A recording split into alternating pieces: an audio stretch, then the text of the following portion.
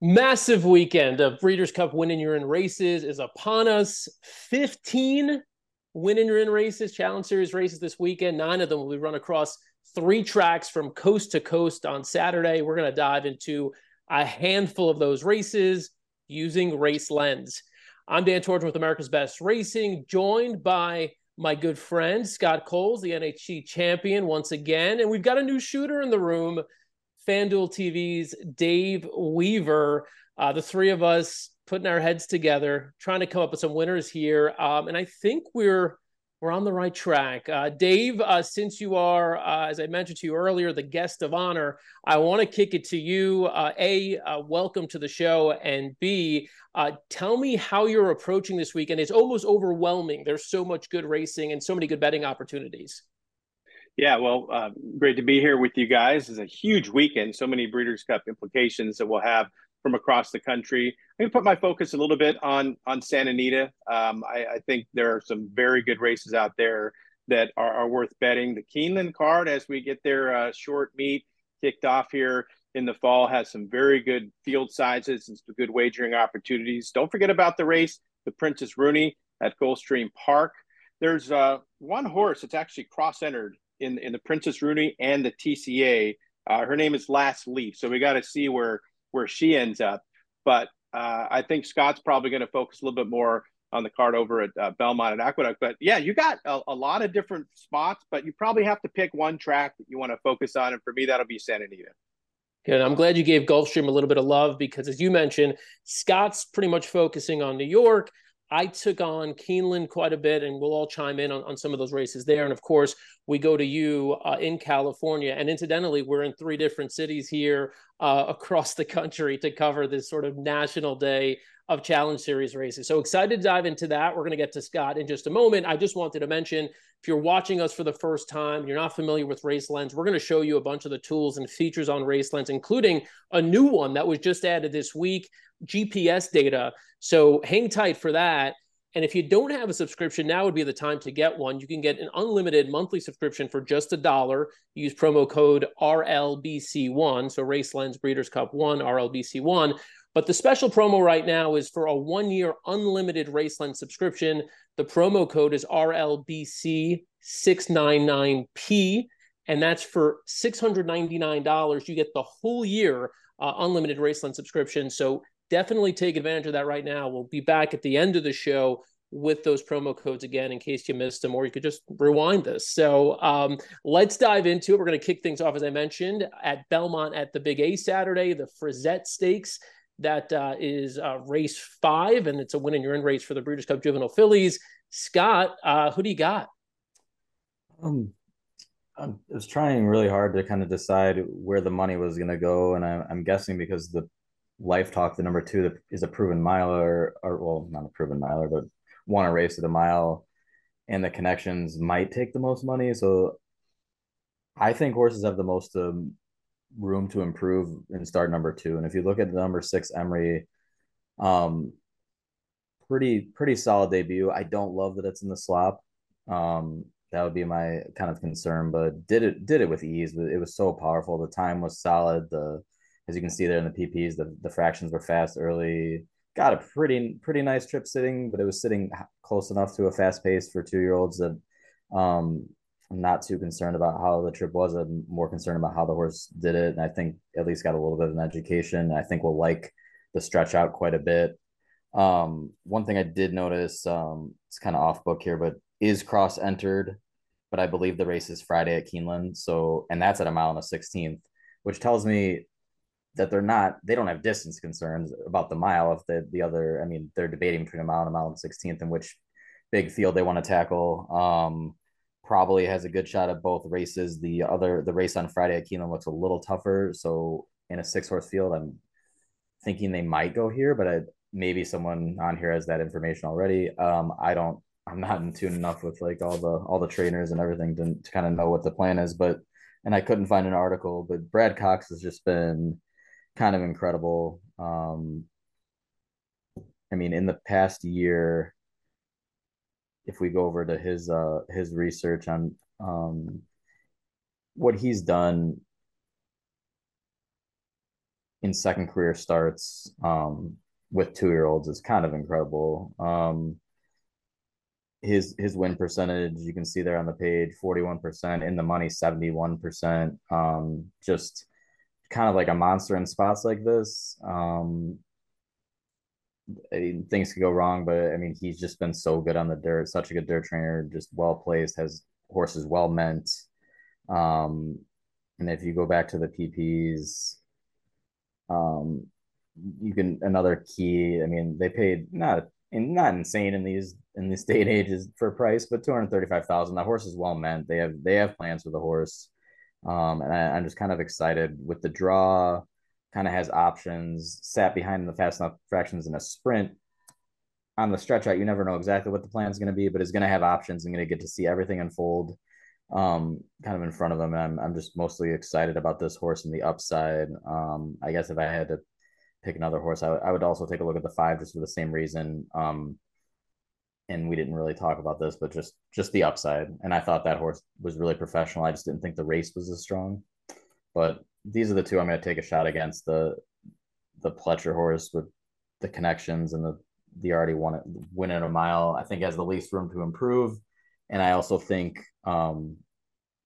is just going to take the most money. Rapoli, Pletcher, Irad horse, but I could be wrong.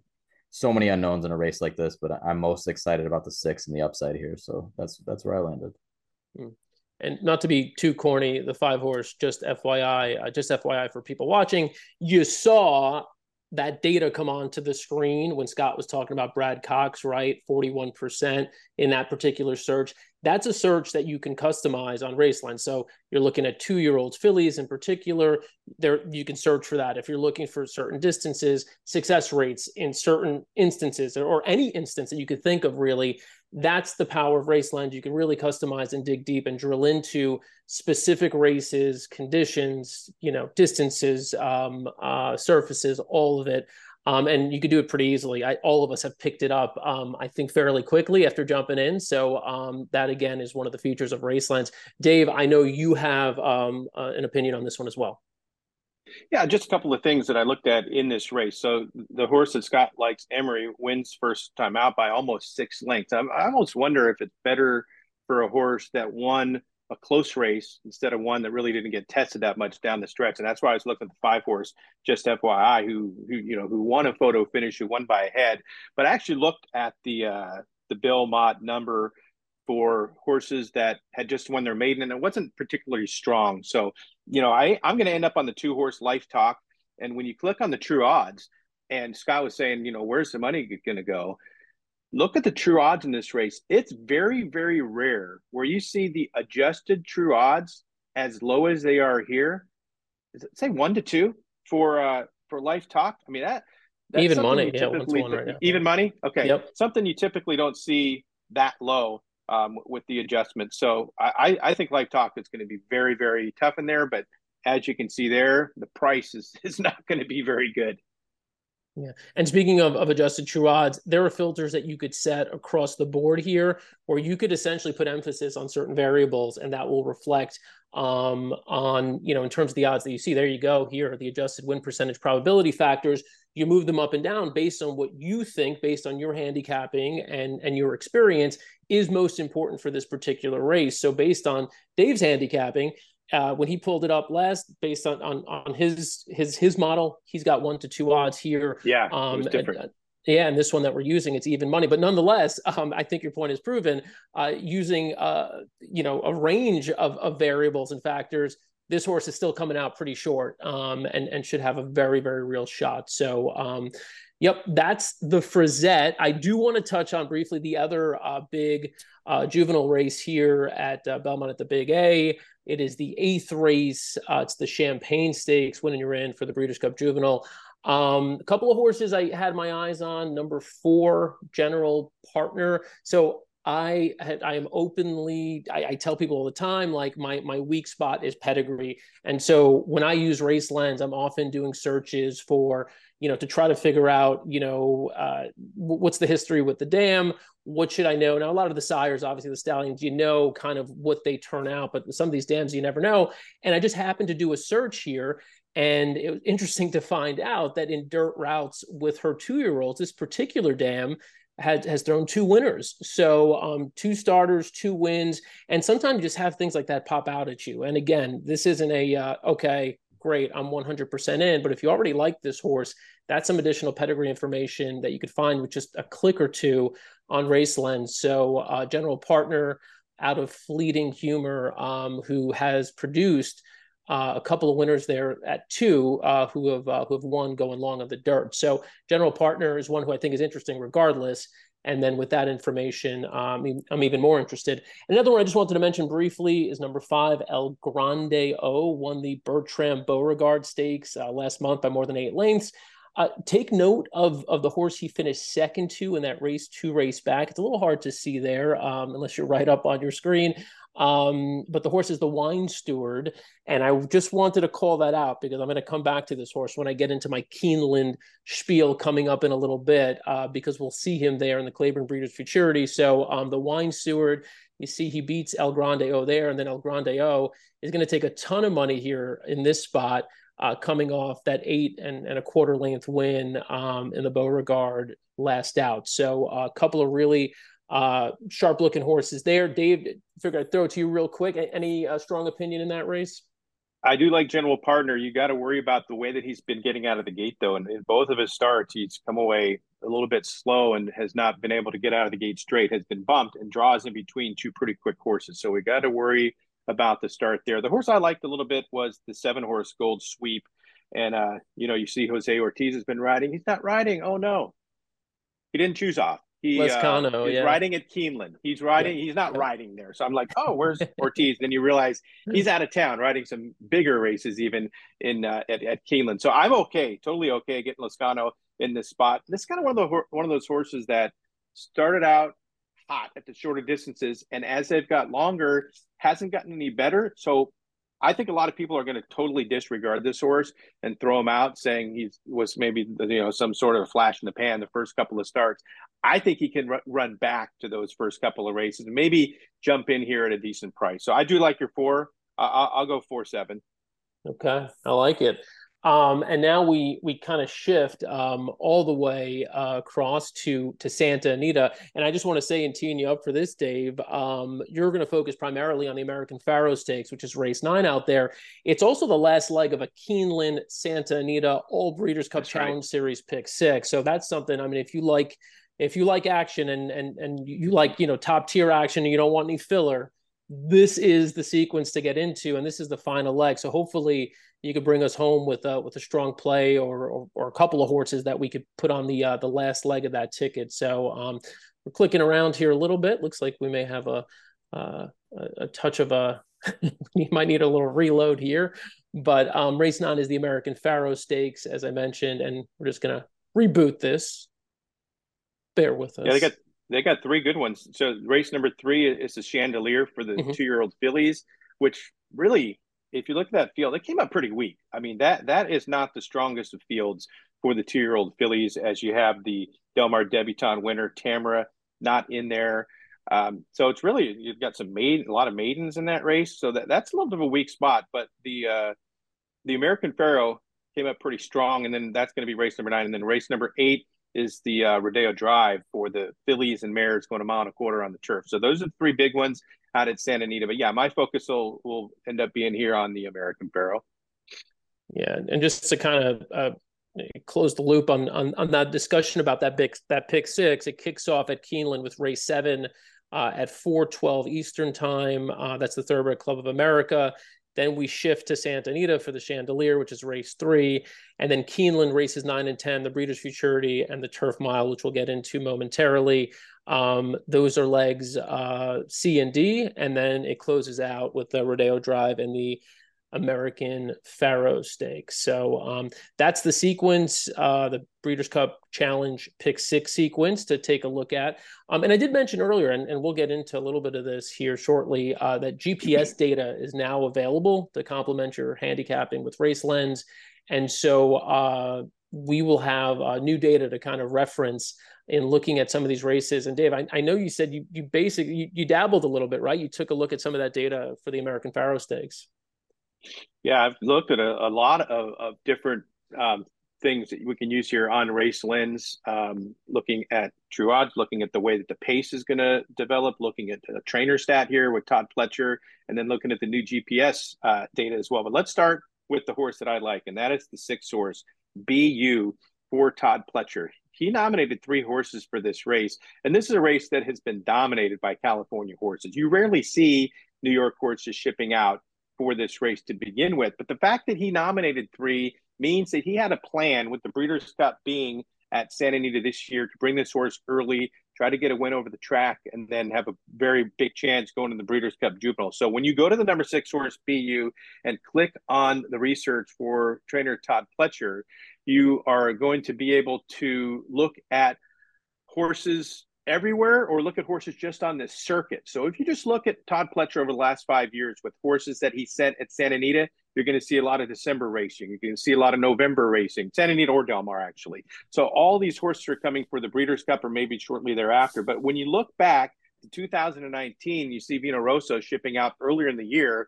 He won the Gold Cup in May, then came back and won the Breeders' Cup Classic. So this is a move, I think, that Todd Pletcher has planned here, has in mind, for BU to come out, win, and then win again in just a few weeks later in that first weekend of November in the Breeders' Cup Juvenile. So I think that's a little bit of a sneaky play for me here. Not going to be favored because Muth is certainly going to be the big favorite here for Bob Baffert, a guy that's won this race 4 out of the last 5 years. He just seems to always have the dominant 2-year-old in California.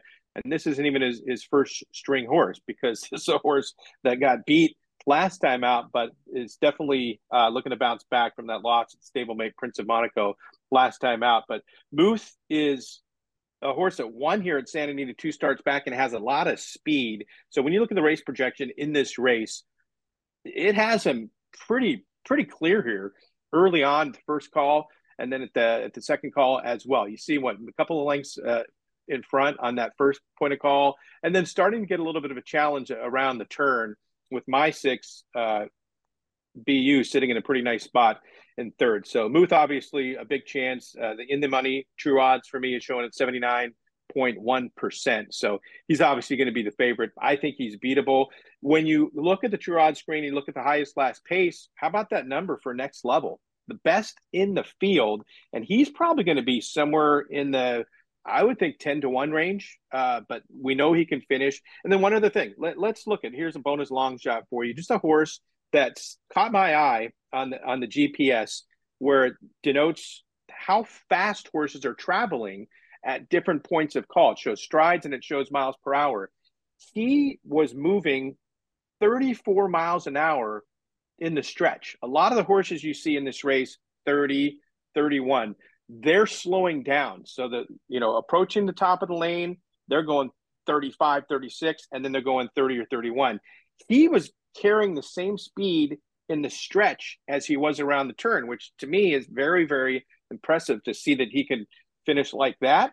And, if he can finish like that in a 6.5 furlong race, should bode well for his chances of stretching out and maybe jumping into the Tri or the Super in this mile 16th American Pharoah. So I'm going to go with the 6 horse BU as my top pick. I like it.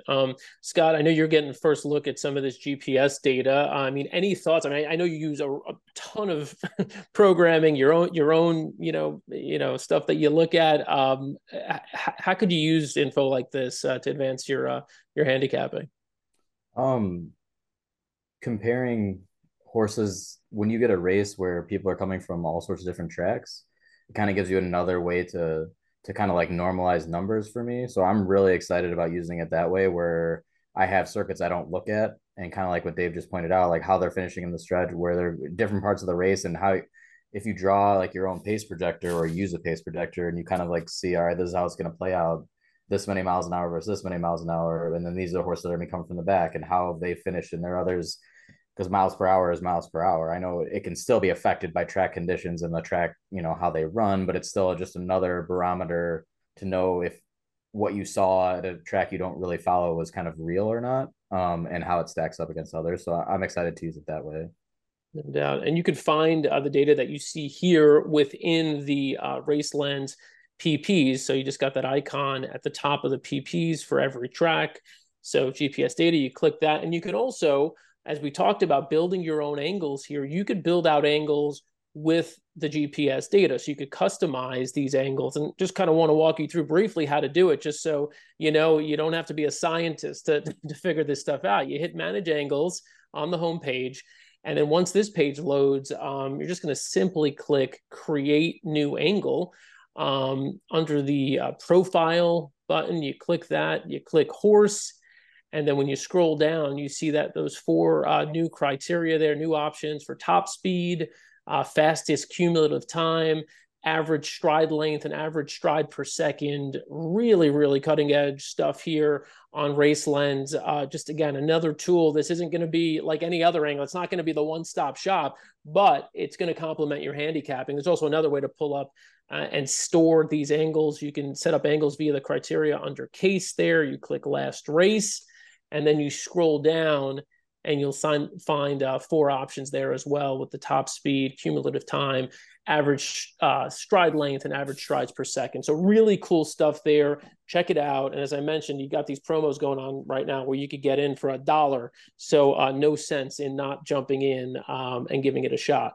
Let's move over to Keeneland, because there's lots of good racing there as well. We're going to squeeze in 2 of the win and you're in races, starting with race 9, the Claiborne Breeders' Futurity. Obviously another one for the 2-year-olds out there. This is a race. I mean, geez, Pletcher won this race last year with Forte. He's won it 3 times overall. He's got the morning line favored in here and locked. You got McPeak with a couple of horses in here. He's won it before. And of course, you've got Brad Cox in it, right? So Timberlake is cross-entered here and in the Champagne. Our expectation is that he'll probably go here. And also entered with him is his stablemate, number 3, Awesome Road. And Brad Cox, of course, won this race in a couple of years ago with Essential Quality. So history here on the side of Brad Cox, as well as just a really good looking horse here.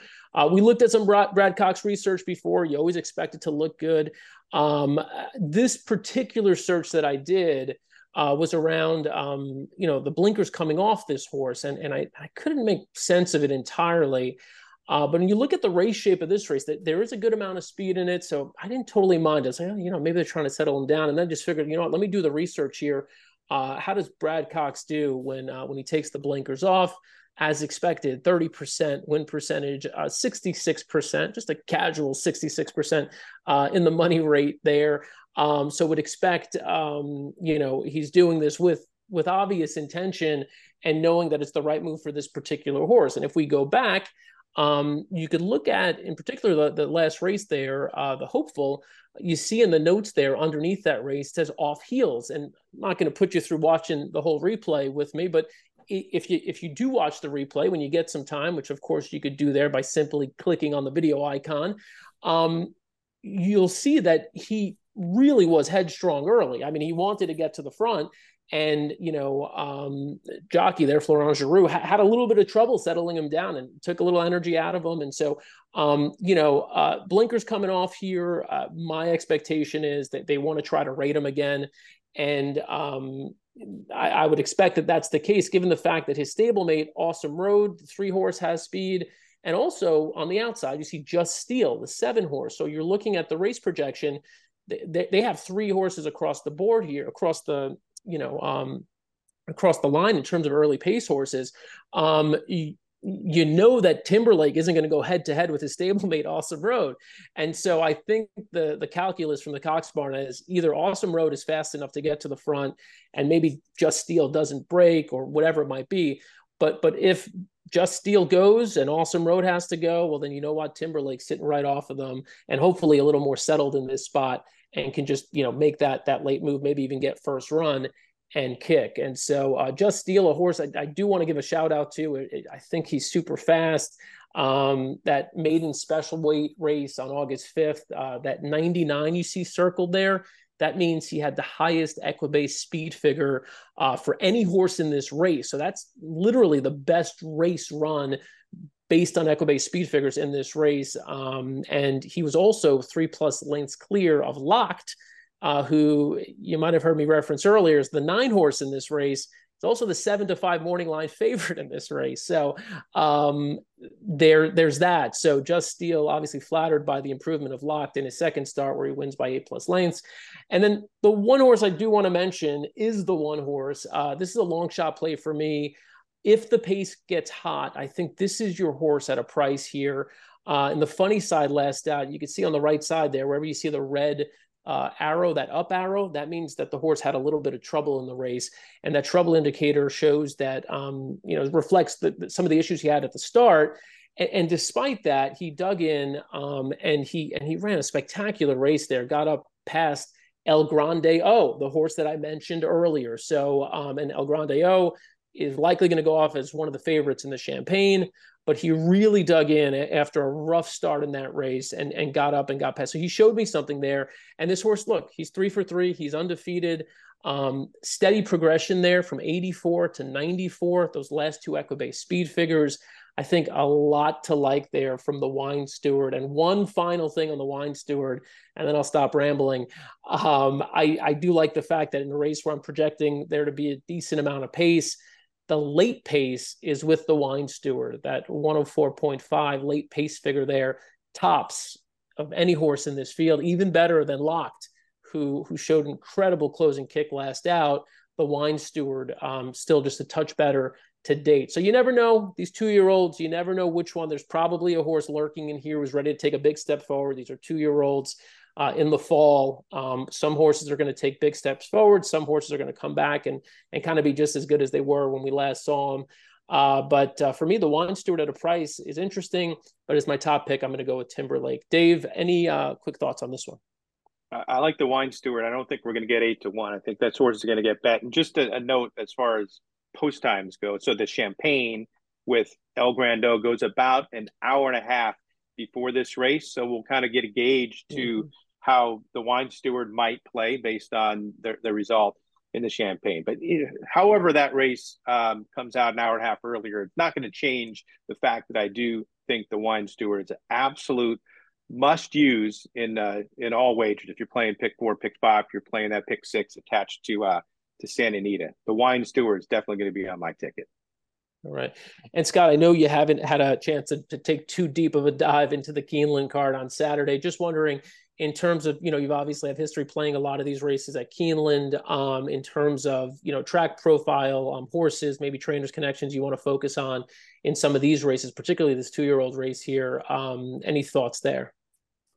Well, you can kind of copy the angle I already talked about, though. Awesome Road stood out to me just because if Brad Cox is putting him in this race, I think he's going to be ready. And second time Brad Cox, a lot of these horses have had a lot of experience, but who has the most to improve? The horse that is 1 for 1, and you would have no idea what it's going to look like. But I mean, fine enough breeding, you get the big switch to Flavian Pratt on the dirt, which I love. So that's the one I'm most excited to bet. But I took a long look at the Wine Steward too, which makes me agree with Dave that we're not getting 8-1. Because I trust I trust Maker. I trust Maker in the stretch out. But the only reason I thought you might get 8-1 is just because he's 3 for 3 sprinting, and now they're finally stretching him out. Sometimes maybe people back away because of that with all the powerful connections in this race. So I don't think it'll be crazy far off because of if everybody stays in this race and Timberlake stays in this race, you're gonna make a lot of money going to the top 3. So I mean, I don't think 8-1 is like impossible, but the fact that we've all 3 mentioned them and we're only 3 out of so many people playing this doesn't bode well.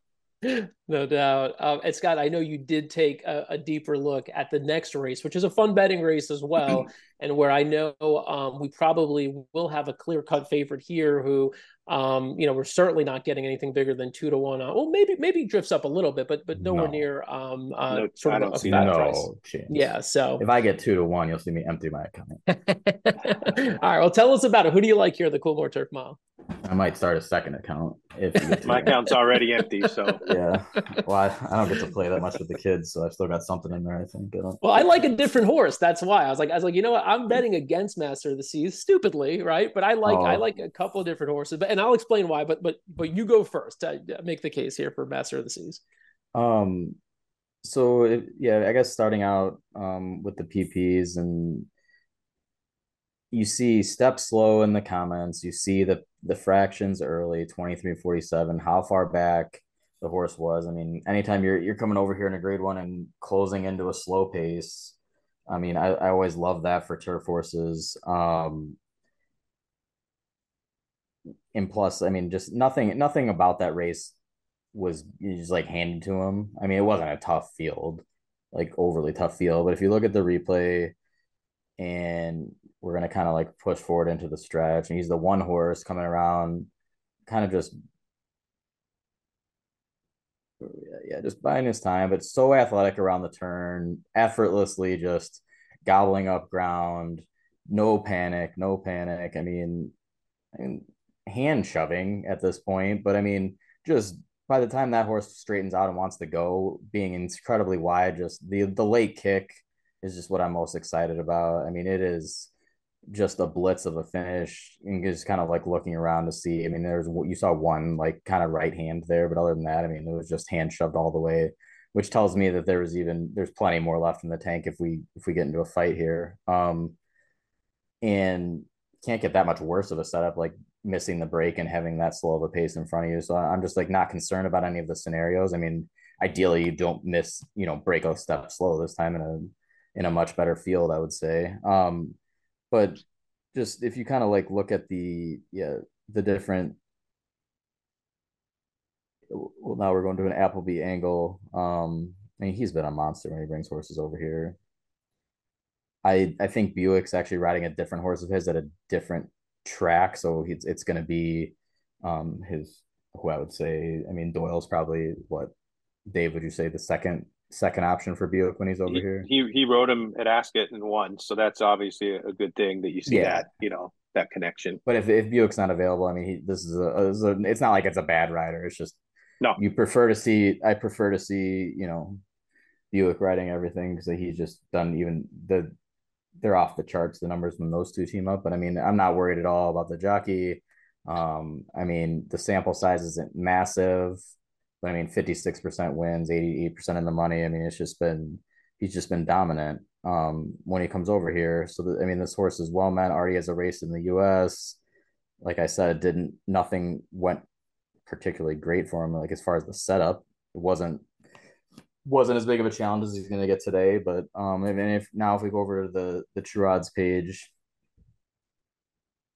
I mean, you're going to see the late pace is just not even close. I mean, assuming these numbers are right, I mean that's about as big of a gap on a field as you're going to see in this big of a race. I mean, that is just a massive advantage, assuming all these numbers are calculated, correctly. And then again, you can play. The best part about race lens, as we've showed, there's so many different ways to play to kind of get the numbers how you want them and kind of like use your handicapping angles. And this is what I love about race lens in general is just the more work you're willing to put in, the better you're going to do. And it doesn't reward people for just opening up something and just saying, "Oh, I'm going to play this horse because it tells me to." It rewards you for putting in the work yourself, using all the powerful tools they have available, and kind of coming up with your own info. And that's my favorite part about race lens is that there's so many people out there that'll just play blindly what someone tells them to do or what a software tells them to do. This is going to tell you, it's going to point you in the right direction for things, but the more work you do, the better you're going to kind of get your numbers to come out. So everything I've seen, I love. And then if you kind of like look at the adjusted true odds for that horse, 7-5. I mean, in a race where I think you'll be lucky if you get 7-5. I mean, that's insane too. I think we're looking at even money, but we'll see. Up to the mark could take quite a bit of money. I just don't know that up to the mark is going to be at his preferred distance. I think up to the mark wants to go to, farther. It just the best races, I mean, just seem to be farther. But if you do look back at up to the mark, the interesting part, three back, the last time did run in a mile. I mean, that's no joke of a field. I mean, was kind of chasing the loose. Ches Perret kind of took him on the turn, and then Modern Games and up to the mark, but finished fairly close to Modern Games that day. I'm not sure if Modern Games had given up at that point, but it was. I mean, that's no joke. One of the highest rated runners at a mile, obviously, that we've seen in a long time is Modern Games and racing here. So, but I'm very excited about Master of the Seas. I think we haven't seen Master of the Seas best, and I just think if the break goes well and is in contention, I just think that blitz of a stretch run that you're going to see is just going to be incredible. So that's where I'm going on Saturday. And look, I'm not gonna disparage Master of the Seas, right? I think he's clearly the best horse in this race. You mentioned that late pace figure, just like, head and shoulders above the rest. I just think, look, to the point you made early on, is that there's a difference between the Woodbine Mile field and I think some of the runners that he's going to face here, most of them being, grade one tested at a minimum, just tested in graded stakes races. Whereas in that Woodbine Mile, I would say at least 3/4 of the field going from memory, just kind of, Woodbine horses kind of knocking heads against each other, and now the big boy came to town, right? So the other knock, I mean, which again, it obviously doesn't hold for this instance, given how well he ran at Woodbine, is that Charlie Appleby has not had the best year, so relying on some of that data in past years where he was just for whatever reason, absolutely clicking and had a barn full of monsters. It hasn't been that way for him this year. So not to say he can't keep going with Master of the Seas here, who's already shown to be in form, but maybe just raise the kernel of doubt. I do agree with you on Up to the Mark. I think 5-2 second choice will take money, and I don't want any part of him here. I think he's a bit pace dependent, even though he's won, the 2 races he won early in the year in the summer. He did pretty handily, and it didn't matter what the pace was in those races. He won them pretty easily. I think here the pace will be slow enough, and given the break and sort of the spacing of races, I anticipate that this is a setup for that next race, and this just to get some conditioning into him. Not that he can't still hit the board. I just don't like him to win here. Looking at the bottom of the screen there, you've got some quick analysis as the pace projects to be a slow one. The advantage goes to the horses that will be close to the early pace. And I think that's what I found truly lined up with my analysis and watching replays of some of the runners in this race. And then ultimately, it kind of put me on a couple of long shots, which I'm not angry about. So the first one I wanted to talk about was actually before we do that, we had it up on the screen, you saw all the E's there. I was going to mention that there's 2 of them. This sort of teases ahead to the horse I was going to mention, but you've got the 3 Stitched and the 7 Atone. Those are 2 of the 3 horses we see there. English B, I don't like in this spot. Never runs particularly well at Keeneland, or doesn't run, I'd say, his best at Keeneland. So let's just go with 3 and 7. And with 3 Stitched, I think this horse is the main speed. Can he overcome what he lacks in class by getting to the front and slowing things down? I think he can. You look way down in his PPs. You see Brian Hernandez Jr. He hasn't been on for a while, but those 2 races that he was aboard, 2 of his best earlier races. So it's good to see after a long gap. Brian Hernandez, takes the mount here again. Don't usually get too caught up in the jockey, said a lot of the jumping around to the jockeys. But in this particular spot, when I see some races there were early on, clearly, there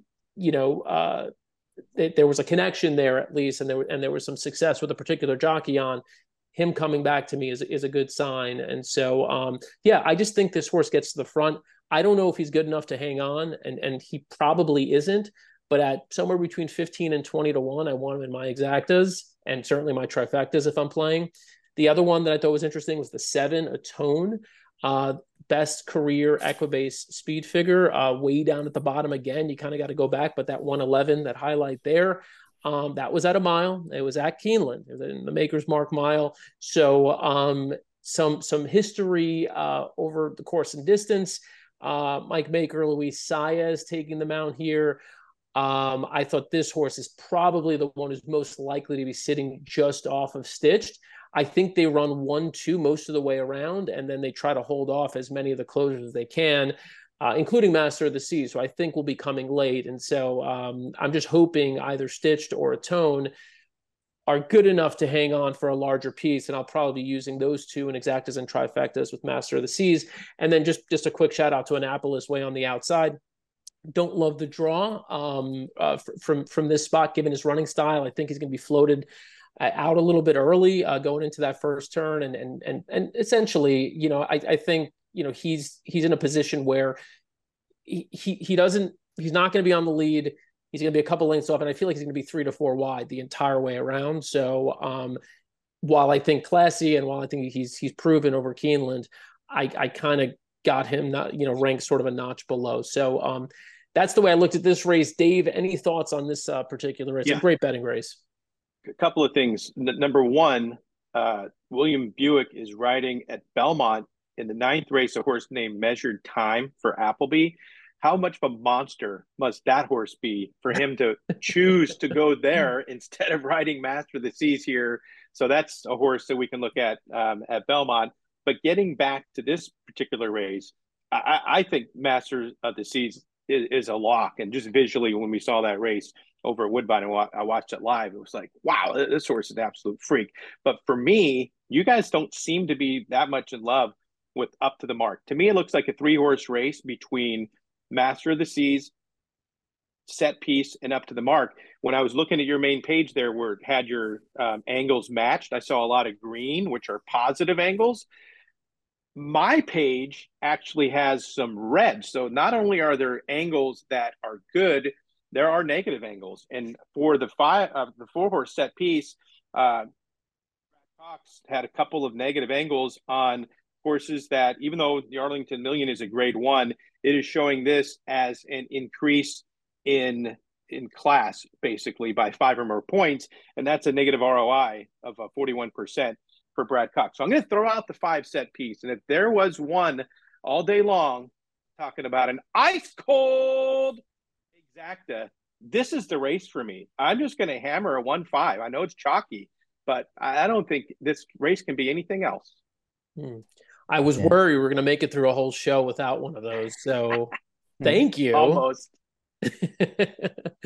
Awesome. Those are the races that I think we've invested most of our energy in. Before we came on, Dave, you'd mentioned that there might be a few other races. I don't know if there's anything else at Keeneland that you have your eyes on. I love that you flagged the horse at Belmont at the Big A because that totally went over my head. I didn't notice that. Anything else we should be keeping an eye out for on Saturday? Well, Scott had kind of mentioned that he knew he saw Buick somewhere else, and that is the spot that he's going to be over at Belmont. Yeah, real quick, let's just go back to Santa Anita, and we can talk either the Chandelier, which goes earlier in race number 3, or we can talk the Rodeo Drive, or both real quickly. Let's start. Yeah, let's go to race number 3 at Santa Anita. That is the Chandelier, and as I had mentioned, this is a race that has come up very, very soft. And for me, I thought the 6-horse Gate to Paradise was the prototypical lightly raced, patiently handled John Sheriff's horse that had a chance to really excel here in her 3rd career start. I know she's a maiden, but she was grade 1 place last time out when she was 3rd in the Del Mar Debutante, and nobody was beating Tamara that day. So she, to me, is kind of an up-and-coming horse that I'll play at a bit of a medium price maybe in the Chandelier. And then when we go to the Rodeo Drive, it's really a stacked field of fillies and mares. And I say fillies and mares because we do have a filly in this race named Anisette, the 3-year-old, that is finally getting tested against the older horses here. And, will she or won't she be able to step up in class and handle that? To me, I think she might end up being a little bit over bet in this race, and maybe look for a horse that's coming from the other side of the country.